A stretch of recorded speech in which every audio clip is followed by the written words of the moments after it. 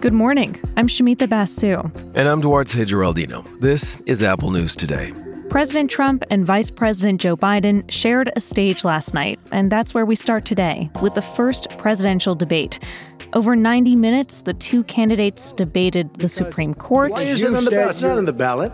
It's on the ballot in the court. I don't think so. In the court. The economy. You know what happened? Yeah, you got it done. Our economy boomed like it's never boomed. The economy is busted. Mr. President, let me finish. The handling of the coronavirus pandemic. There was no economic recession. Sir, you made a... There was no recession. Protests over police brutality and racial justice in America. Stores and kill people all over the place. That and is you say not peaceful. peaceful. President No, Trump, it's I'm not not, asking... but you say it is. Climate change. The cows, Not too. You know, that's true. not true either, right? Not this true. is And election integrity. There's no This is not evidence going of to that. end well. There is Okay. no This evidence is of not that. going Vice to President end well. Biden. 5 states Fact. had mail-in Yeah, are you ballots. getting anything out of this? It was a night of a lot of crosstalk and interruptions, mostly from the president.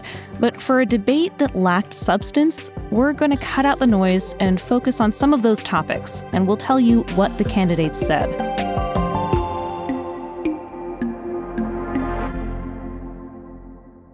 Let's start with the coronavirus pandemic. Neither candidate really laid out a clear vision for how they'd get the pandemic under control. Now, the president insisted his response has been good despite the fact that public health officials say the federal government's lackluster initial response allowed the virus to gain a deep foothold here in the U.S. And the Washington Post has some solid reporting on this to back up that claim. Biden says he'd make sure schools and businesses had the support they need, but didn't offer much detail. When President Trump insisted his administration was great for Black America, Biden hit back with a really painful number. That, so far, COVID-19 has killed 1 in every 1,000 Black people in the U.S. We fact-checked it, and it's true. President Trump said again on the debate stage that it's very likely a vaccine will be ready before Election Day. The moderator, Chris Wallace, pushed back on that, pointing out that his own CDC director says it's not going to happen that quickly. Wallace also brought up the fact that Biden's running mate, Senator Kamala Harris, recently said she wouldn't trust a vaccine because Trump is politicizing the process. Biden doubled down on that. I don't trust him at all, nor do you. I know you don't. What we trust As for health care, Biden said Trump's attempts to overturn the Affordable Care Act will strip 20 million people of their insurance, a number that was fact-checked and confirmed by CNN. At one point, Chris Wallace brought up an executive order that Trump signed last week to protect people with pre-existing conditions. Wallace called it largely symbolic and said, closing in on 4 years in office, the president still hasn't laid out a comprehensive plan to replace the ACA. And Wallace asked him to articulate what exactly is the Trump plan for healthcare. The president responded by saying he's lowering prescription drug prices by 80 to 90%. Now, a fact check from the Associated Press finds that's a stretch. Trump has proposed changes to lower prescription drug costs, but he's been unable to get legislation passed in Congress. And now to climate change. As I talk to you, California is burning. The wildfires are scorching the hills and valleys of the state's famous wine country. Within just a few days, the Glass Fire burned more than 45,000 acres. Whole communities had to evacuate. Meanwhile, the Gulf Coast is seeing one of the worst hurricane seasons in years. This is where Trump conceded a bit. He said the human population and greenhouse gas emissions contribute to climate change, quote, to an extent. I want crystal clean water and air. I want beautiful, clean air. We have now the lowest carbon. But he offered no real plan to achieve that. Instead, the president again argued better forest management is the solution, despite the fact that over half of California's forests are federal lands. And even though many experts say to control the wildfires, we need to address climate change. Biden, meanwhile, vowed to rejoin the Paris Climate Accord and rally other nations around environmental standards. But he was also really clear to distance himself from what Trump continually tried to portray as the radical left. Biden said he does not support the Green New Deal, although he has worked with progressive members of his party like Senator Bernie Sanders and Representative Alexandria Ocasio-Cortez to incorporate a lot of the Green New Deal into his own environmental plan. At one point, Wallace pressed Biden on how expensive his climate policies would be, and Biden said his goal was to create millions of jobs and that the cost was worth it, considering the alternative. We spend billions of dollars now, billions of dollars on floods, hurricanes, rising seas. We're in real trouble. In a tense exchange, Biden called Trump a racist and accused him of using dog whistles to divide us. Now, Trump punched back, pointing to the 1994 crime bill. Biden actually drafted the Senate version of that bill, which the president claims led to the mass incarceration of black people in America. Now, the truth of that claim is murky. Vox has an explainer that sorts through the history. The intent of that bill, on its face, included measures that were supposed to encourage states to adopt more punitive sentences, although history shows it didn't exactly play out that way. And there's a lot from that crime bill that holds up today, like the Violence Against Women Act, but it's a law that seems at odds with today's mass incarceration problem. Trump referenced law and order several times on the stage, which has been a major theme of his re-election campaign. He denounced demonstrations taking place in cities across the country, noting that many of these protests are happening in cities run by Democratic mayors.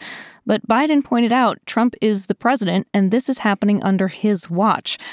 At one point, Chris Wallace asked President Trump if he was willing to denounce white supremacist and militia groups and ask them to stand down at protests. Listen to what the president told the Proud Boys from the debate stage. Now, the Proud Boys are the far-right, men's-only group that the Southern Poverty Law Center describes as neo-fascist and white nationalist. Proud Boys, stand back and stand by, but I'll tell you what, somebody's got to do something about Antifa and the left, because this is not a... NBC is reporting the Proud Boys heard that message loud and clear. Leaders of the group were reportedly thrilled with the president's endorsement. They even turned his words into a new logo in their Telegram group. After his Proud Boys comment, Trump accused Biden of being beholden to Black Lives Matter and the movement's demand to defund the police. Biden made it clear, no, he isn't, saying he's against defunding the police and instead wants to encourage community policing. By the way, the Washington Post did some fact-checking here, and according to polling, a majority of black people in the U.S. do not want fewer police officers in their communities. And in a recent Gallup poll, 20% said they'd like to see a bigger police presence. Roughly the same amount reported wanting to see less. Another fact check here, Biden claimed that violent crime fell under Obama and has gone up under Trump. And Chris Wallace mostly agreed, but this isn't completely accurate. Violent crime did drop under the Obama administration, according to factcheck.org. But under Trump, violent crime has stayed mostly flat. Only the homicide rate has risen. The president's tiny tax bill also took center stage. The New York Times reported earlier this week the president paid only $750 in federal income tax in 2016 and 2017. When Chris Wallace directly asked Trump how much he paid, Trump said he turned over millions of dollars in federal income taxes, despite the New York Times reporting that he paid far less than most middle-income Americans. Trump also defended his actions as a private citizen to aggressively lower his tax burden. Like every other private person, unless they're stupid, they go through the laws, and that's what it is. Hours before the debate, Biden released his tax return showing he and his wife paid nearly $300,000 in federal income taxes last year. That's a 31% tax rate. On the economy, Biden argued that the president has brought the country to its knees. 22 million jobs were lost because of the pandemic. More than 60 million Americans have filed for unemployment benefits in the past 6 months. That's more than the number of claims filed during the 2008 recession. Yeah, just yesterday, Disney said it plans to lay off 28,000 U.S. workers. Ralph Lauren is cutting its global workforce by 15%. And the defense company Raytheon announced 15,000 cuts. Airlines were counting on another round of federal stimulus, but now they're planning for imminent layoffs as well. The list, Shamita, goes on and on and on. Well, now Trump argued that he had a period of incredible job growth before the pandemic hit.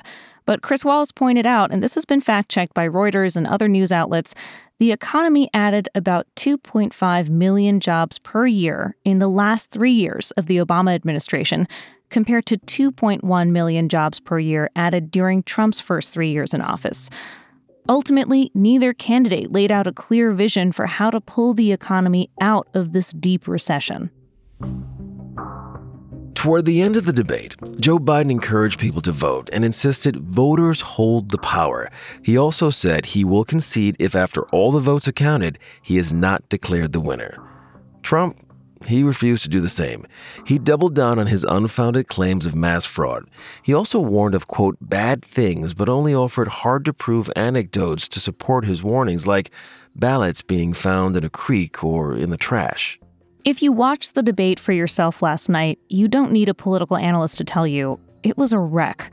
And as much as the moderator tried to stick to a structure, it was difficult to pull much substance out of it.